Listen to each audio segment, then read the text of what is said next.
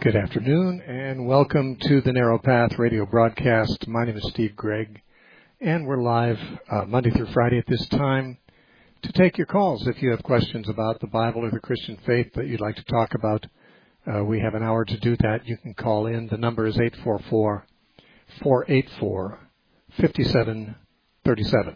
That's 844-484-5737. And many of you know I'm speaking at a number of venues in the Phoenix area this weekend, including tonight and tomorrow night and Sunday night and Monday night. So I'm in different places, but if you want to attend any of those, you can go to our website, thenarrowpath.com, and find out exactly where that is going to be. So that's going to be through Monday. Not much else that I have to announce. I'm trying to think if there's anything else I have to announce. I don't think so, so we can go directly to the phones. And, I will say this. If you were listening yesterday, you know my audio cut out, and there was a delay and things like that. Yes, I was aware of it. I was in a very bad spot for Internet. I was traveling, and I couldn't get a good Internet signal. I thought I'd do the show anyway, but that was a bad experiment. Anyway, we did get the show done. It was just rather painful to listen to, I'm sure. Anyway, we are in a good place now. I think we'll sound normal today. So the number to call is 844-484-5737. David from Andover, Kansas, welcome to the Narrow Path. Thanks for calling. Hello. Yes, so I'm going through a study on the book of John and going through chapter 14 and 15. Jesus talks about his commandments and obeying his commandments. And I wasn't sure what are the commandments of Jesus that he's talking about. Well, they make up most of the pages of the Gospels. Jesus gave commandments in the Sermon on the Mount, for example, and in answer to people's questions about what they should do in certain situations. Anything that Jesus said that looks like a command, as opposed to, let's just say, teaching some doctrine or something, that would fall under the general heading of his commandments. Now, of course, he said in the chapter before John 14, in the previous chapter 13, verse 34, he said, "A new commandment I have for you, that you love one another as I have loved you." And so, essentially, that's a restatement and perhaps an expansion a little bit on the command to love your neighbor as you love yourself. Now, everything Jesus taught, all the commands he gave, for example, in the Sermon on the Mount, are somehow amplifications on the two duties. One is to love God with all your heart, soul, mind, and strength, and the other is to love your neighbors yourself. Now, you might say, well, why did he have to give any other commands if that covers it all?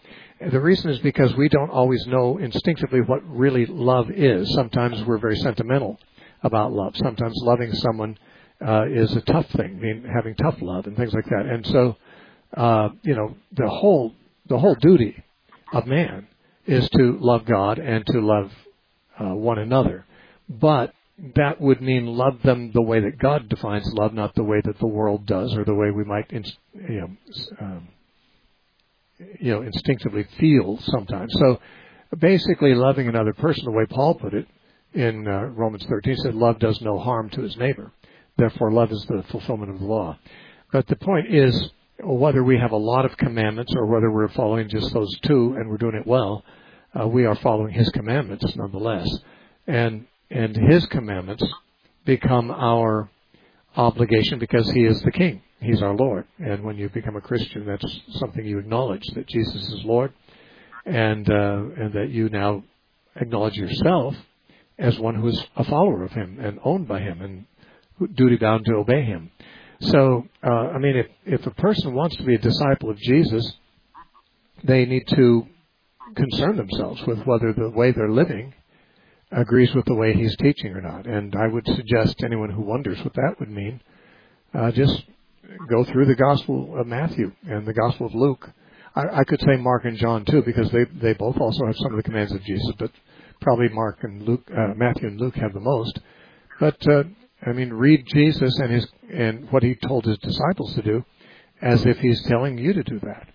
Now, there would be a few things that would be different simply because we live in a different age. For example, he said if someone compels you to go 1 mile with him, go 2. Well, we don't live in an age where anyone can legally compel us to go 1 mile, but in those days, a Roman soldier could do that to a Jewish citizen. He could make him go 1 mile and carry his gear for him. We're not in that situation, but we might be in situations that would be, in principle, similar. Likewise, Jesus talked about, when you bring your gift to the altar, if you remember your brother has something against you, leave your gift at the altar, go make it right with your brother, and then come bring your gift. Well, we don't go to the temple. We don't bring lambs to the altar and sacrifice them like the disciples did at that time. But there's no temple and there's no sacrifices anymore. But still in principle, bringing your gift to the altar for them meant coming to worship God at the temple.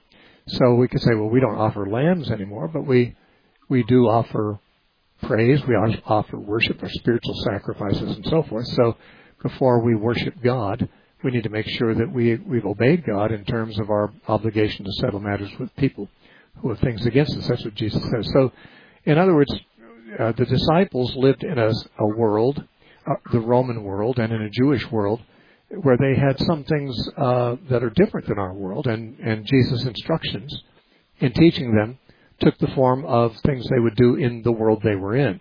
Our duty would be to find out, okay, well, what's he talking about here? I mean, what's the issue?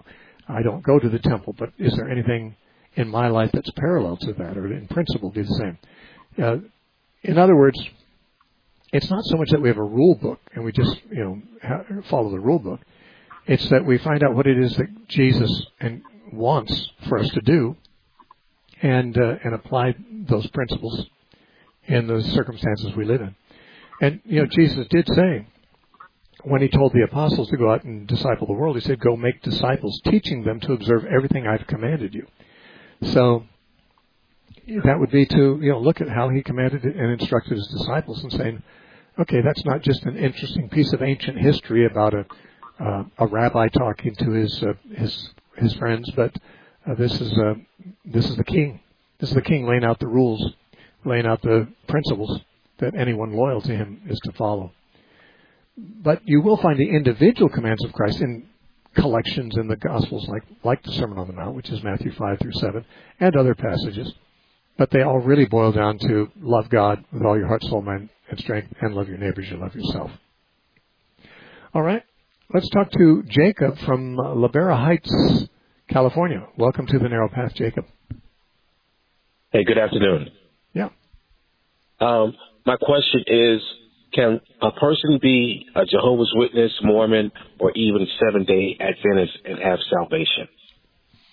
Well, that's for God to judge.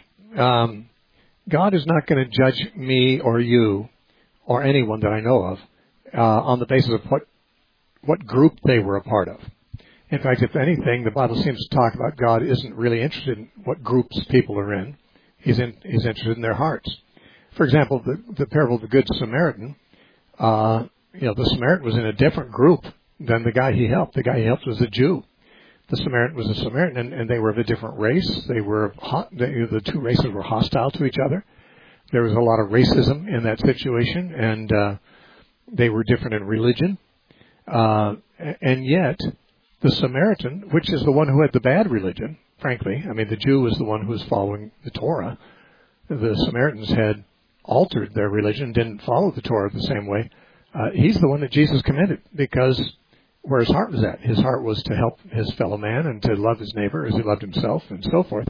So the Good Samaritan was in the wrong religious group, but he was on the right side of God.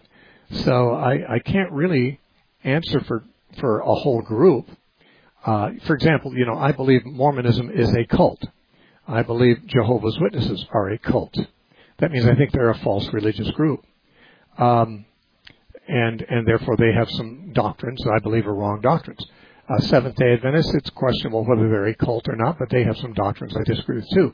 But then the same could be said of Baptists and Presbyterians and some people like that who no one regards them as cults.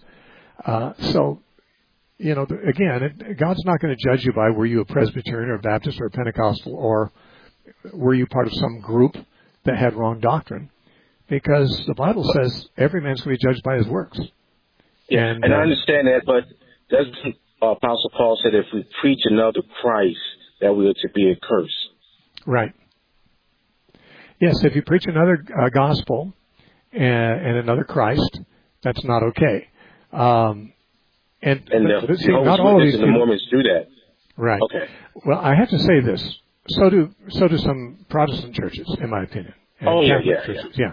So, I mean, the thing is, every group preaches the gospel the way they think Paul meant it to be preached. This is a problem we have that the Galatians didn't have. Paul said that to the Galatians. The Galatians knew what the apostles preached because Paul had been in their church and preached it. And he said, if anyone comes and preaches a different gospel than you heard me preach, even if it's an angel from heaven, let him be accursed. Well, that was an easy thing for them to recognize. But now we live at a time where every group that's got different ideas thinks that Paul taught their ideas. Everyone thinks that Jesus taught their ideas. Everyone thinks that theirs is the apostolic doctrines. So I think we have to ask, well, what is the very core of the gospel? I believe the very core of the gospel is Jesus is Lord. He's the Son of God. He died for our sins. He rose again, and he's the Messiah, the King. Those are the things that the Bible really places as the central points. Now, people who hold all those points might have different understandings of some of those points. For example, when I say Jesus is the Son of God, I'm thinking of him as actual deity, like God in the flesh. Some people understand the word Son of God differently because the word Son of God is used more than one way in the Bible. And, Jehovah's Witnesses and Mormons, I think they both say Jesus is the Son of God. I think they both say he's the Lord. Now, their doctrines about God are really kind of weird compared to the doctrines I think are true, and therefore I think they're wrong. But, I believe that if people are doing what they know to do to follow Jesus, I can't really be sure how God's going to judge them. All I know is he says that we're going to be judged by our works. And if they're preaching a gospel, let's say they preach it differently than I do, assuming they think they're being faithful to the biblical gospel, and they happen to be wrong. And I think I'm being faithful to the biblical gospel, and I'm accidentally wrong too, maybe. And the same is true of different denominations that teach it differently. I think God's going to have to, kind of look deeper than just, what were your beliefs. Because your beliefs, if you're an honest person, your beliefs are according to what you believe the Bible says. But the Bible isn't always the easiest thing to understand. I think we should do everything we can to understand it correctly. But I don't know that someone who's trying to understand Scripture and trying to be obedient to God and trying to obey Jesus and trying to understand Jesus, and they're just intellectually they don't get it right, I don't think God's going to bust them for that, because that's an intellectual defect. That's not a moral defect or even necessarily a spiritual one. I will say this: cults, I don't think anyone is saved through being part of a cult. And in fact, a cult might prevent someone from being saved, because cults, the dynamics of a cult are you do not necessarily follow Jesus; you follow your cult leader.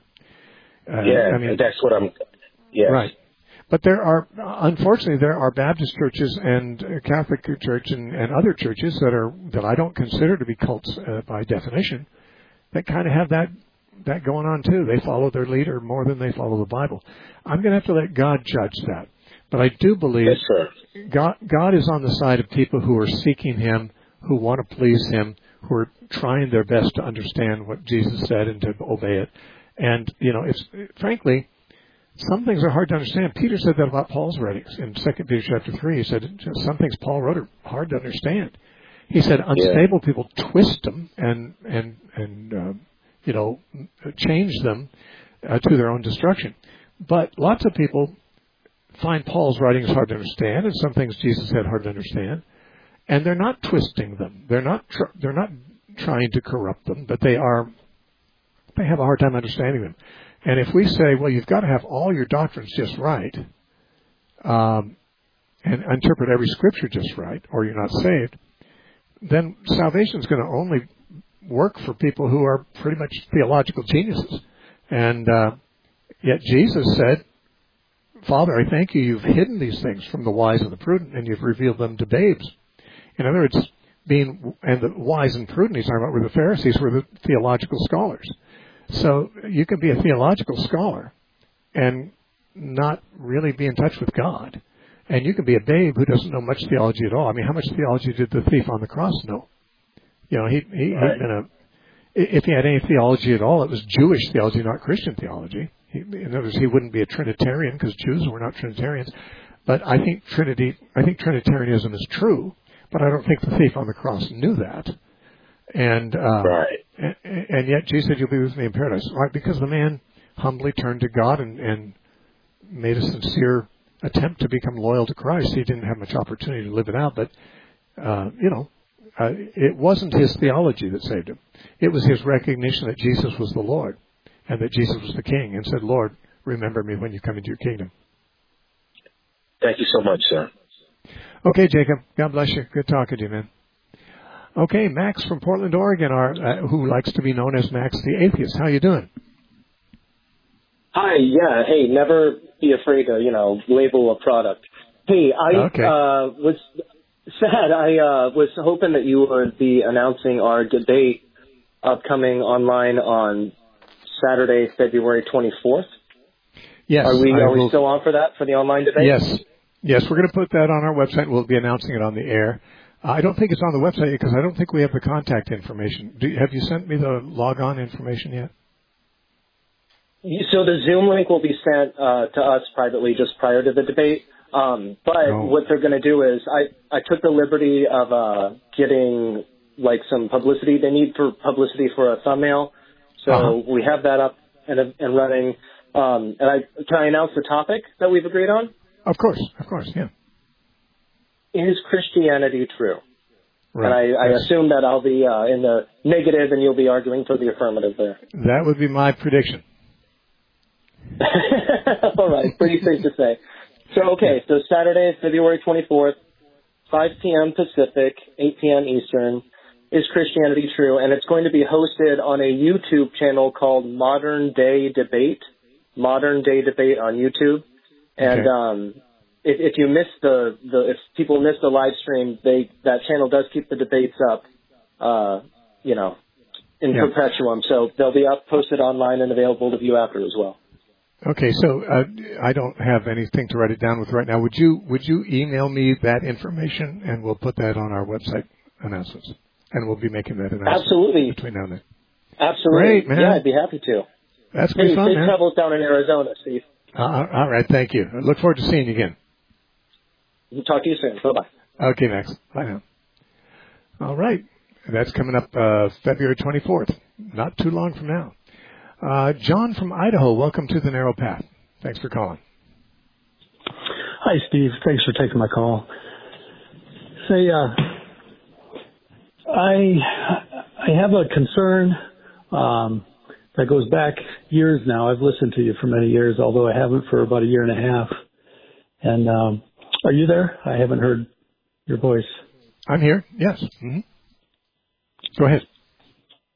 Okay, there you are. All right.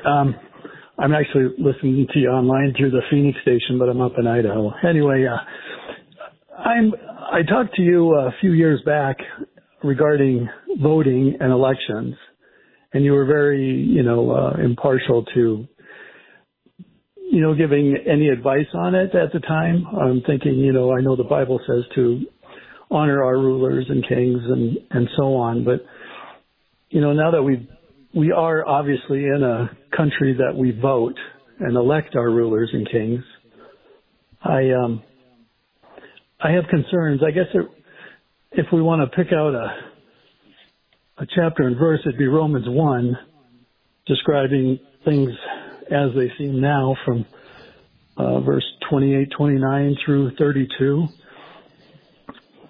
I guess, I'm going to a Bible church, Christian church, and I at times feel very uncomfortable. The pastor has your opinion, much like it was years ago when I last heard you speak of it.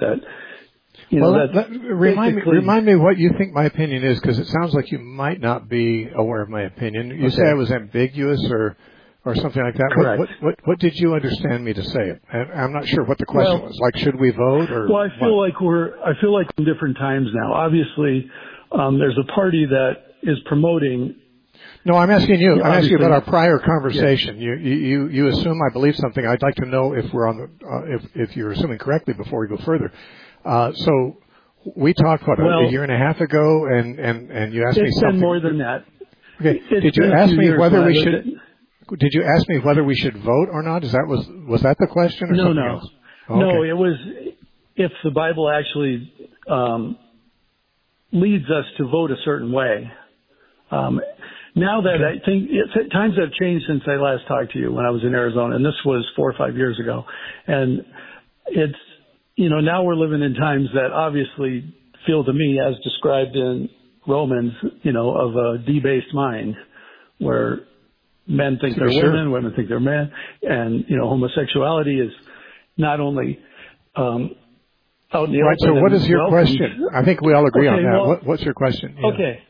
Well, I have a pastor who sometimes makes comments, impartial to voting either way, but yet in verse 32, after the describing of homosexuality, sexual immorality and wickedness and so on, 32 says, knowing the righteous judgment of God, that those who practice these such things are worthy of death. Not only do the same, but also those who approve of those who practice these. Right. I don't have a difference of opinion about that. I'm not really sure what you think my opinion is. I'm certainly not impartial. I'm partial toward justice. That's all Christians should stand for justice. And I'm also partial toward voting, at least when we have a clear choice between what may promote justice and what may not. Now, there's been some elections I didn't vote in because I didn't think either of the candidates that I could trust them. But I do vote most of the time.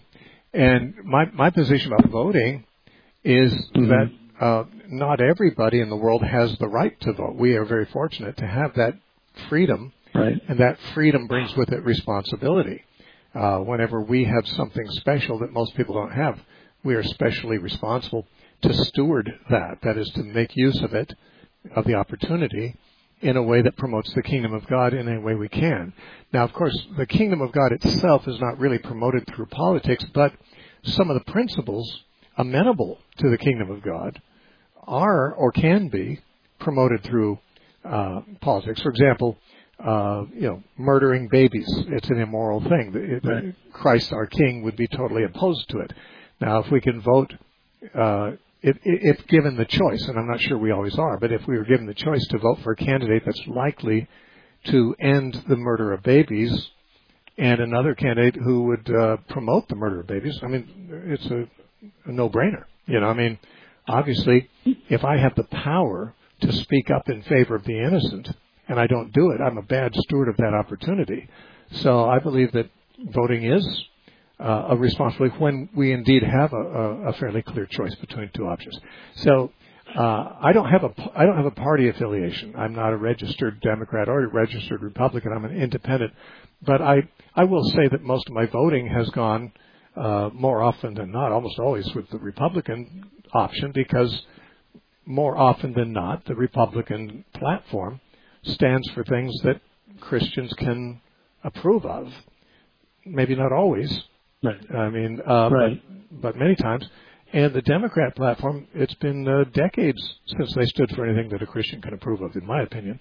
So I'm not impartial. Yeah, I'm partial toward justice. And that's what you had said years ago, that you weren't registered with a certain party. But I guess the point I want to make also is that it is a party line. I mean, we don't always get to choose who the nominee is going to be for each party, but it's pretty obvious what the party lines are nowadays. Back 50 years ago, it may have been, just one was conservative spending, fiscally conservative, and the other was more liberal with spending. Sure. So, I mean, but now it's, pretty blatant that it's good versus evil. Yeah, it's good versus evil, to be sure. Now, let me just say this, that the reason I usually end up voting for the Republican is because he's often the lesser of two evils. And on certain issues that are very important to me, the worst of the two evils, which is usually the Democrat, is exceedingly evil in their position. And and to vote I could either not vote and take the chance that the evil will prevail for lack of my voice and the lack of my vote, or I can vote for the party that will more likely impede that wickedness, if possible. But I don't put my trust in candidates or parties, but I do see some candidates are certainly going to destroy things, and others may not, though they may. But yeah, the reason I'm independent is because as a Christian, I don't think we're supposed to have identities other than with Christ. If I identify as a Republican, well then if there's things on the Republican platform that I don't agree with, I'm identifying with them, and that's a solidarity I don't have any need to. I can vote for a Republican if that's the best candidate as an independent, so I don't have to be part of a party. But when you join a party, there's a sense in which you're kind of being yoked together, in many cases with unbelievers in the same party. I'd rather be free to vote one way or the other, even if it ends up being Republican more often than not. Anyway, I appreciate your call. We need to take a break. You're listening to the Narrow Path radio broadcast. We are listener supported. You can write to us at The Narrow Path, P.O. Box 1730, Temecula, California, 92593, or go to the website, thenarrowpath.com. We have another half hour coming. I'll be right back. In several hundred lectures, Steve Gregg covers every book of the Bible individually and gives separate teachings on approximately 300 important biblical topics. There are few biblical subjects that Steve has not had occasion to think through and to address. There is no charge for anything at our website, thenarrowpath.com. Visit us there and you'll be amazed at all you've been missing. That web address again is thenarrowpath.com, thenarrowpath.com.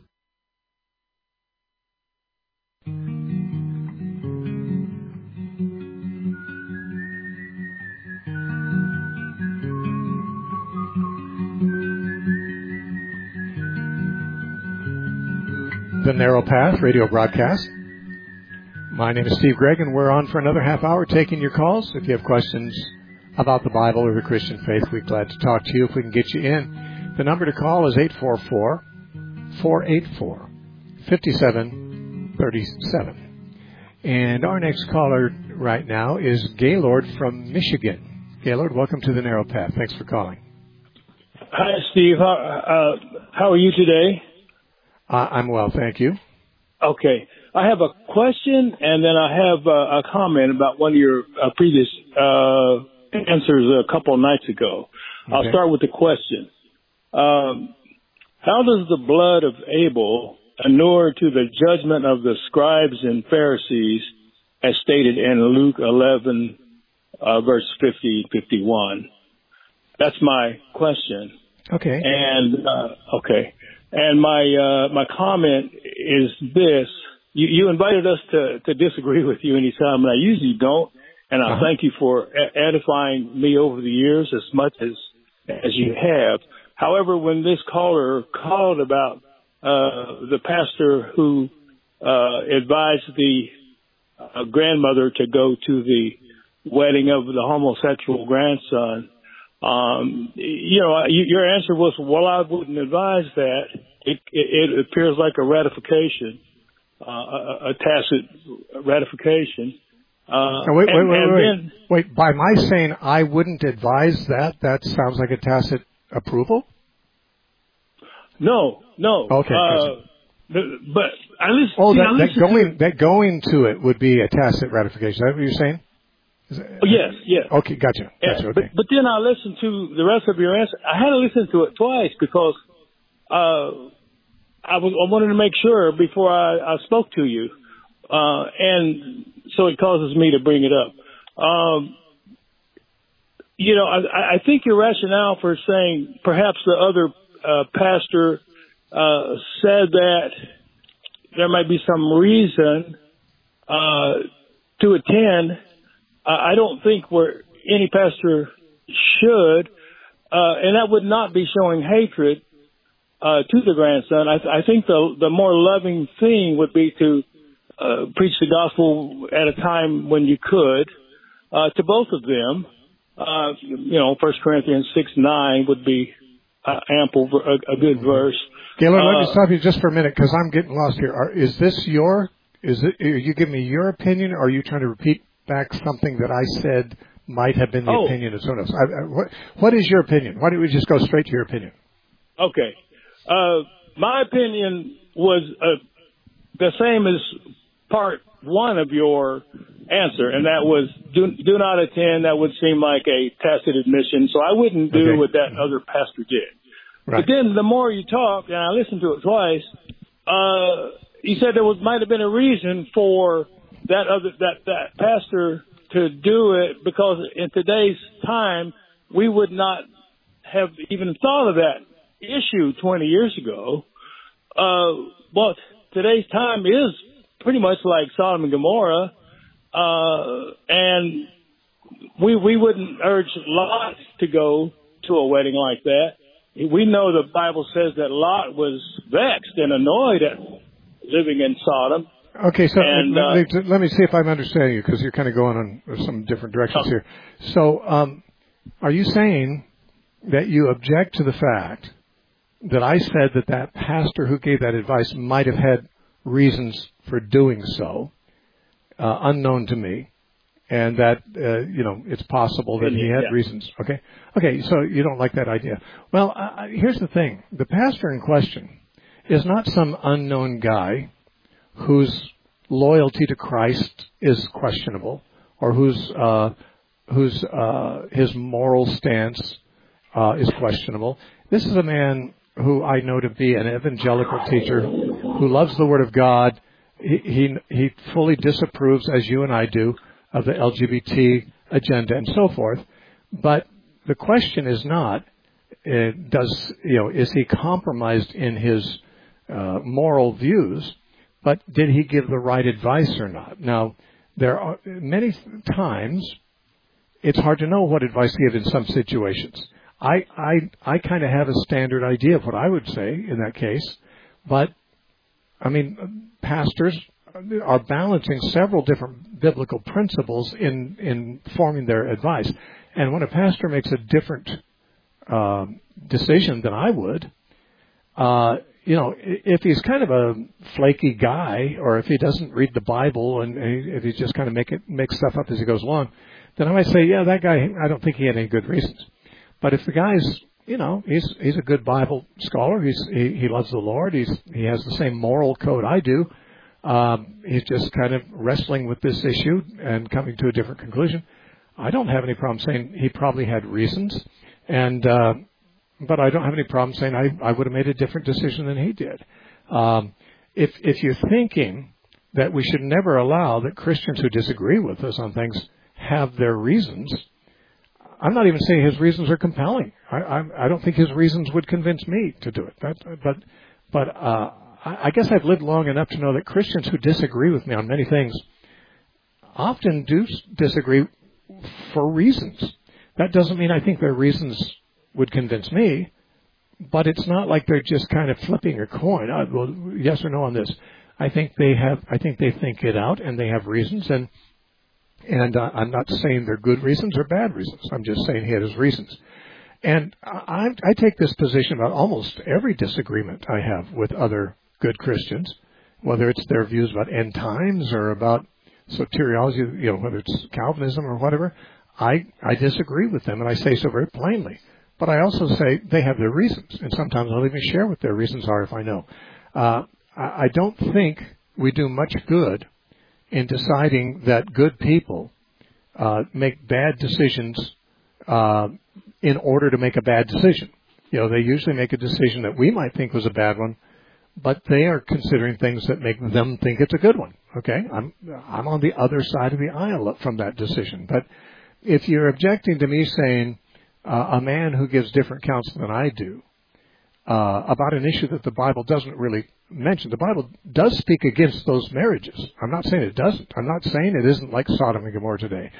But the Bible doesn't give any advice at all about going to weddings. It doesn't say, only go to Christian weddings, or don't go to any weddings, or don't go to a wedding when, somebody's not a Christian or when somebody's a sinner. The Bible doesn't give advice about going to weddings.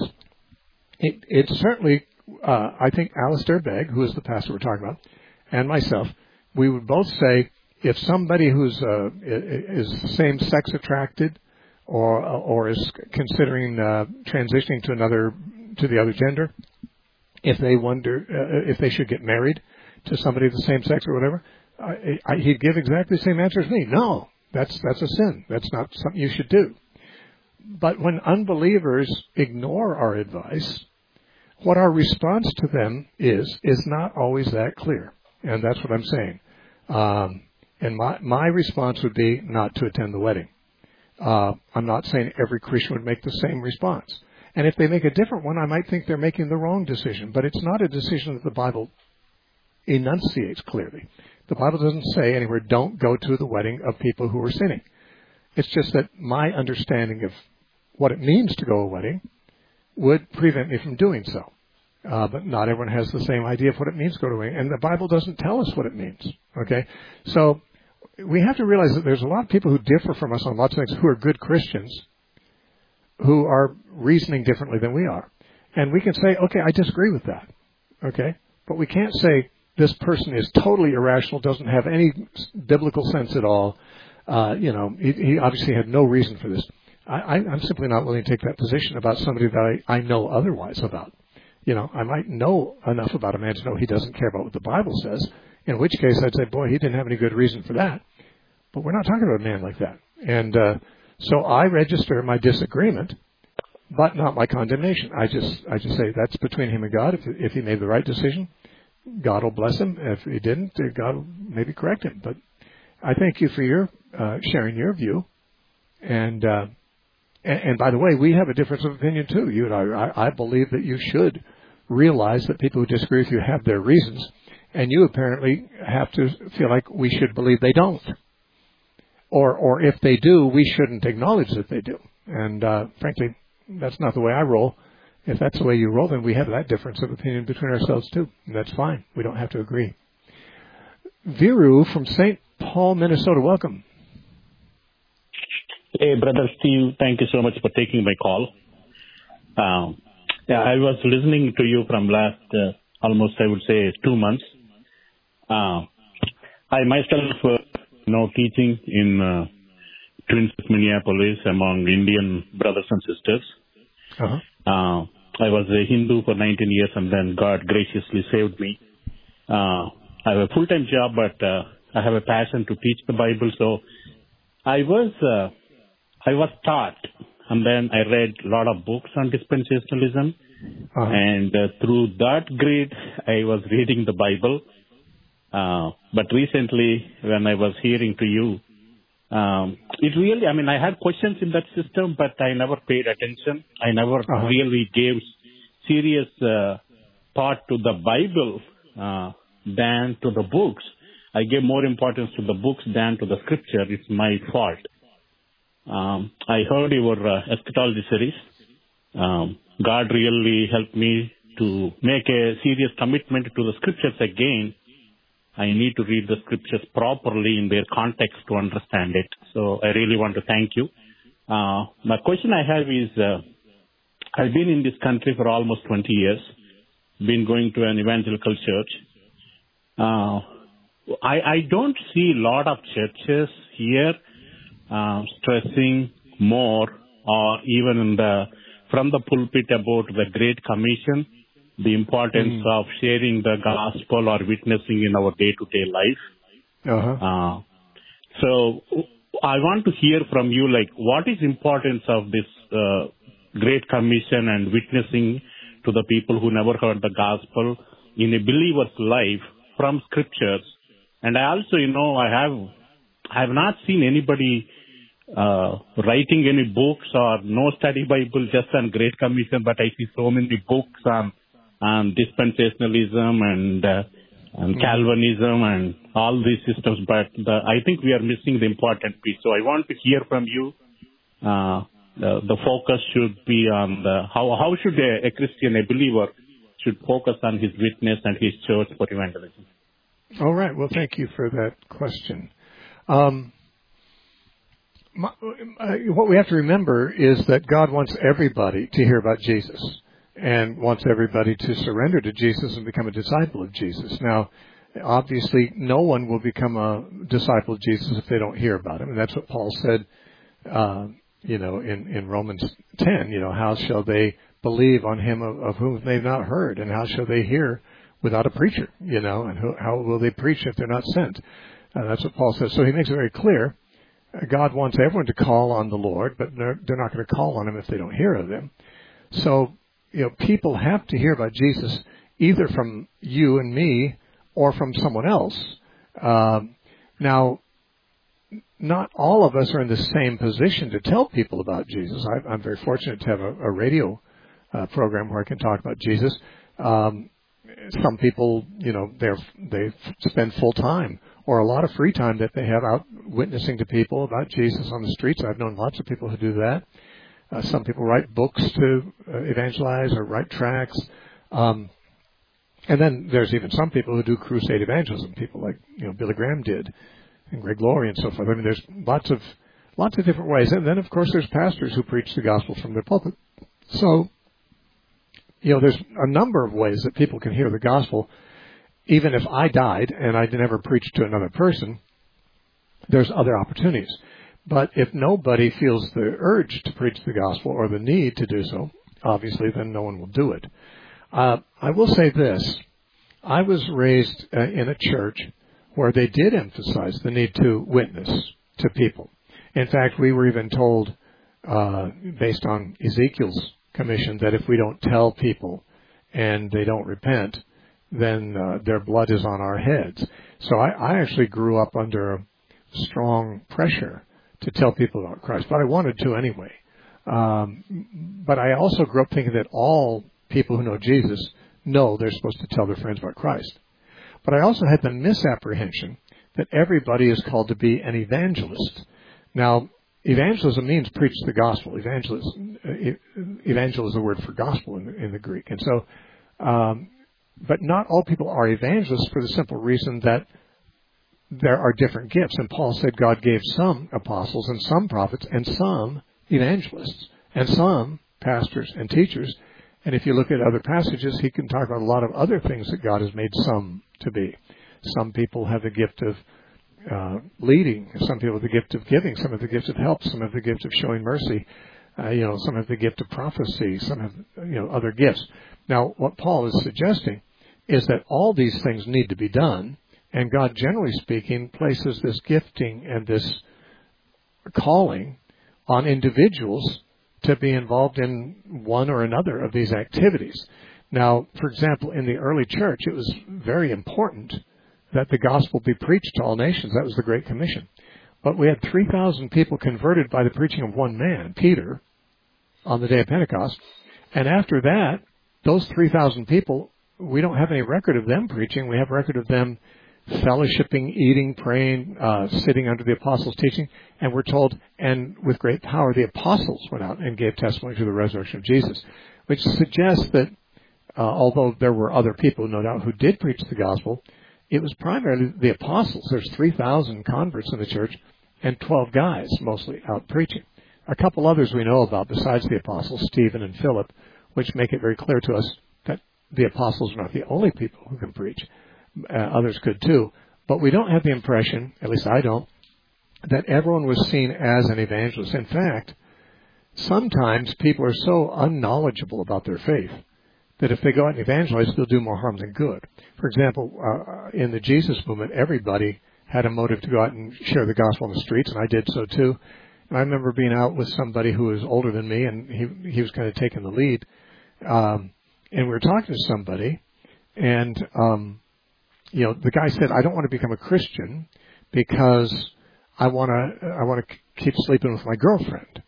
I'm afraid I have to give up fornication if I become a Christian." And this guy who was I was out witnessing with him, he's the older guy, he said, "Oh, Jesus doesn't take anything away from you. He just wants to give you eternal life." Now, that's obviously the way that this brother understood the gospel, but it's a corruption of the gospel. Certainly, God calls people to repent of their sins, and, He does mean to take your sins away from you. He came to save His people from their sins, the Bible says. So, it's possible for someone who's got more zeal than knowledge to go out and do a lot of evangelism and kind of get the wrong message across, even though they mean well. So, I mean, if someone's a young Christian and they don't know very much about the gospel, except that they know Jesus, sort of like the blind man in John chapter 9, where he was criticized by the chief priest saying, this Jesus you're believing, and he's a bad guy. He broke the Sabbath. The guy said, I don't actually know that much about him. The guy said, I don't know if he's good or bad.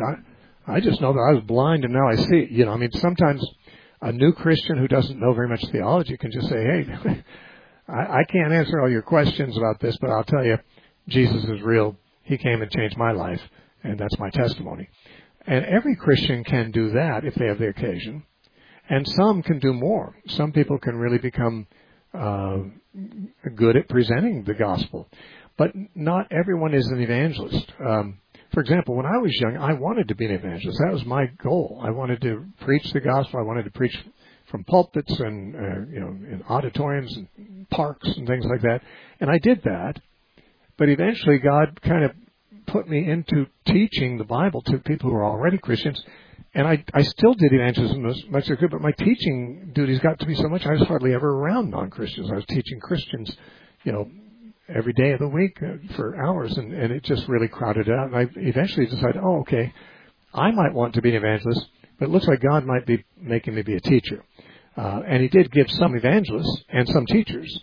And maybe I'm a teacher instead of an evangelist. And the truth is there's lots of different gifts. It doesn't take a lot of evangelists who are out preaching the gospel if they are faithfully doing it. For example, Billy Graham preached over 1 million people in South Korea and probably many millions in his lifetime. I will never reach that many people. Even with a radio show, I'll never reach that many people. And then if my show is mostly teaching and not evangelism, then, I'm not going to be evangelizing as many people as he did. But I will certainly talk about Jesus to any unbeliever that wants to talk about it. But my main ministry is not going to be in that area. So I think that preachers, they don't preach about the Great Commission very well. They either go one way or the other in the extreme. They either don't pay any attention to it, and they give the impression, okay, you people in the congregation, you don't need to preach the gospel. That's for us professionals in the pulpit, Or it's the other way around, and they're pushing. Everyone needs to go out there and preach the gospel. Everyone needs to go out and preach the gospel. I think that's also. I don't think that's scriptural either. What I do believe is that the body of Christ as a whole is commissioned to make disciples of all the nations. Some people are going to be evangelizing. Some people are going to be teaching those who are evangelizing, and other people are going to be doing other things that are part of that mission. It's like an evangelist is out fishing, but it may be his job to bring the fish in, and somebody else may be assigned to clean the fish, the teachers or the disciplers or pastors or whatever. So, I think we need to have a balanced idea about this. Everyone, it says in 1 Peter 3:15, of course, we all need to be prepared to give an answer to anyone who asks us about our faith. And I always, even though I'm not primarily an evangelist, when I'm with unbelievers, I'm always looking for an opportunity to bring it up. But I'm not going to force the issue. If I don't end up preaching the gospel to every unbeliever I see, I'm not going to say, oh, well, I missed my responsibility there. Because it's not necessarily my responsibility to preach to everyone I see, though I might like to. God doesn't open those doors all the time. Anyway, you seem to have a good desire and a good calling to share the gospel with people. And I don't want to discourage that at all. And you may encourage others to do so. I remember when I was in high school, still a Baptist before the Jesus movement, before I was a teacher, there was a girl at the school. I didn't really know her. I eventually found out what her name was, but she was preaching to everybody. Now, this is before the Jesus movement. This is before there were a lot of Christians. In fact, I didn't know any other Christians on my school campus at that time but myself. And I knew she was a Christian because she was always out preaching to people, handing out tracts and stuff. And I remember I went to her once and I said, boy, I'd like to be as evangelistic as you. How in the world did you get turned on like that? And she told me that she had a dream. God gave her a dream. And in the dream, it was the judgment day, and her friends were at the judgment day, and they were condemned because they didn't know Christ. And she said in the dream, when they learned they were condemned, they looked over at her and said, you knew about this, and you didn't tell me? And that just struck her. And since then, she just felt the call of God to evangelize everybody. I think she was called to do it, and I think that was the right thing. And it made me want to do it more too. And so if you're evangelistic, others may get the idea of doing it too. But if they don't, just be faithful in it. And you might bring it up to the pastor of the church you go to and say, hey, do you ever talk about the responsibility of evangelism and the Great Commission? And if they say, oh, well, once in a while that comes up, then you might just say, well, I'd like to hear more of that kind of thing. And maybe they'll do it. If they say, oh, we don't talk about that, then maybe you want to go to a different church. I'm not sure. But the main thing to do is realize that God has definitely put a heart of evangelism in you. If not everyone has quite that same heart of evangelism, that doesn't mean they're not doing what God's called them to do, because they might be consumed with a heart to do some other kind of ministry. Some people might have no time for evangelism except to raise their kids and nurture an admonition of the Lord, and they may be consumed with that. So we can't judge another person. Paul said, who are you to judge another man's servant? But we can definitely do evangelism and encourage others to do it. If maybe they will, if they're called to it, you might be the spark plug that gets them to do it. And you can also ask the pastor, do you ever talk about evangelism here? Because I don't hear as much about it as I'd like to. Yeah, thank you. Thank you so much, Steve. Really blessing ministry. Thank you. Thank you, Viru. Good talking to you. I appreciate your call. Let's talk to Daryl from Maine. Daryl, welcome to the Narrow Path. Thanks for calling. Hi, how you doing, Steve? Good. We don't have much time, so go ahead. I got a quick question. I feel like I have Jesus living inside me, like a spirit, Holy Spirit. Yeah. And I was just wondering, is that normal? Is it normal to have the Holy Spirit, or is it normal to feel like you have the Holy Spirit? All the time, yeah, it's constantly. Yeah, well, I think. Yeah, it's certainly normative for Christians to have the Holy Spirit living in them. In fact, less than that isn't Christian. Paul said, if anyone does not have the Spirit of Christ, he's none of his, in Romans 8:9. But not everyone feels the presence of the Holy Spirit, but most Christians wish they did. And if you do, that's excellent. I think the presence of the Holy Spirit is not always registered in our visceral emotions or feelings, but when we do feel that, it's always wonderful. And most people kind of feel that sometimes and not at other times.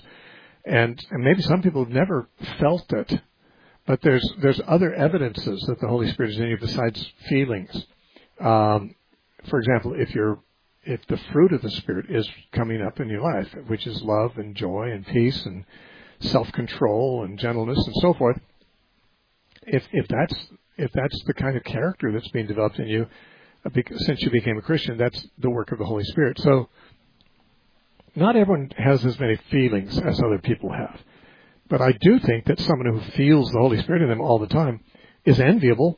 I don't say everyone has to, but again, I think I've heard more complaints the other way from Christians. I don't really feel the Holy Spirit. I don't feel God near me. But that doesn't mean there's something wrong, because feelings are not the main indicator of your spiritual condition. Rather, your behavior and where your heart's at is more of an indicator. But I congratulate you on that, and I wouldn't want you to be negatively concerned about that, because that's to my mind, a very enviable condition to be in. Thank you. You've been listening to the Narrow Path radio broadcast. My name is Steve Gregg, and we're live Monday through Friday at this same time. And if you'd like to help us stay on the air, you can write to the Narrow Path, P.O. Box 1730, Temecula, California, 92593. Or you can go to our website. Everything at the website is free, but you can donate there if you want to. That's thenarrowpath.com. And remember, I'm in Arizona this week. You can check thenarrowpath.com under announcements to see where that is. Have a good weekend.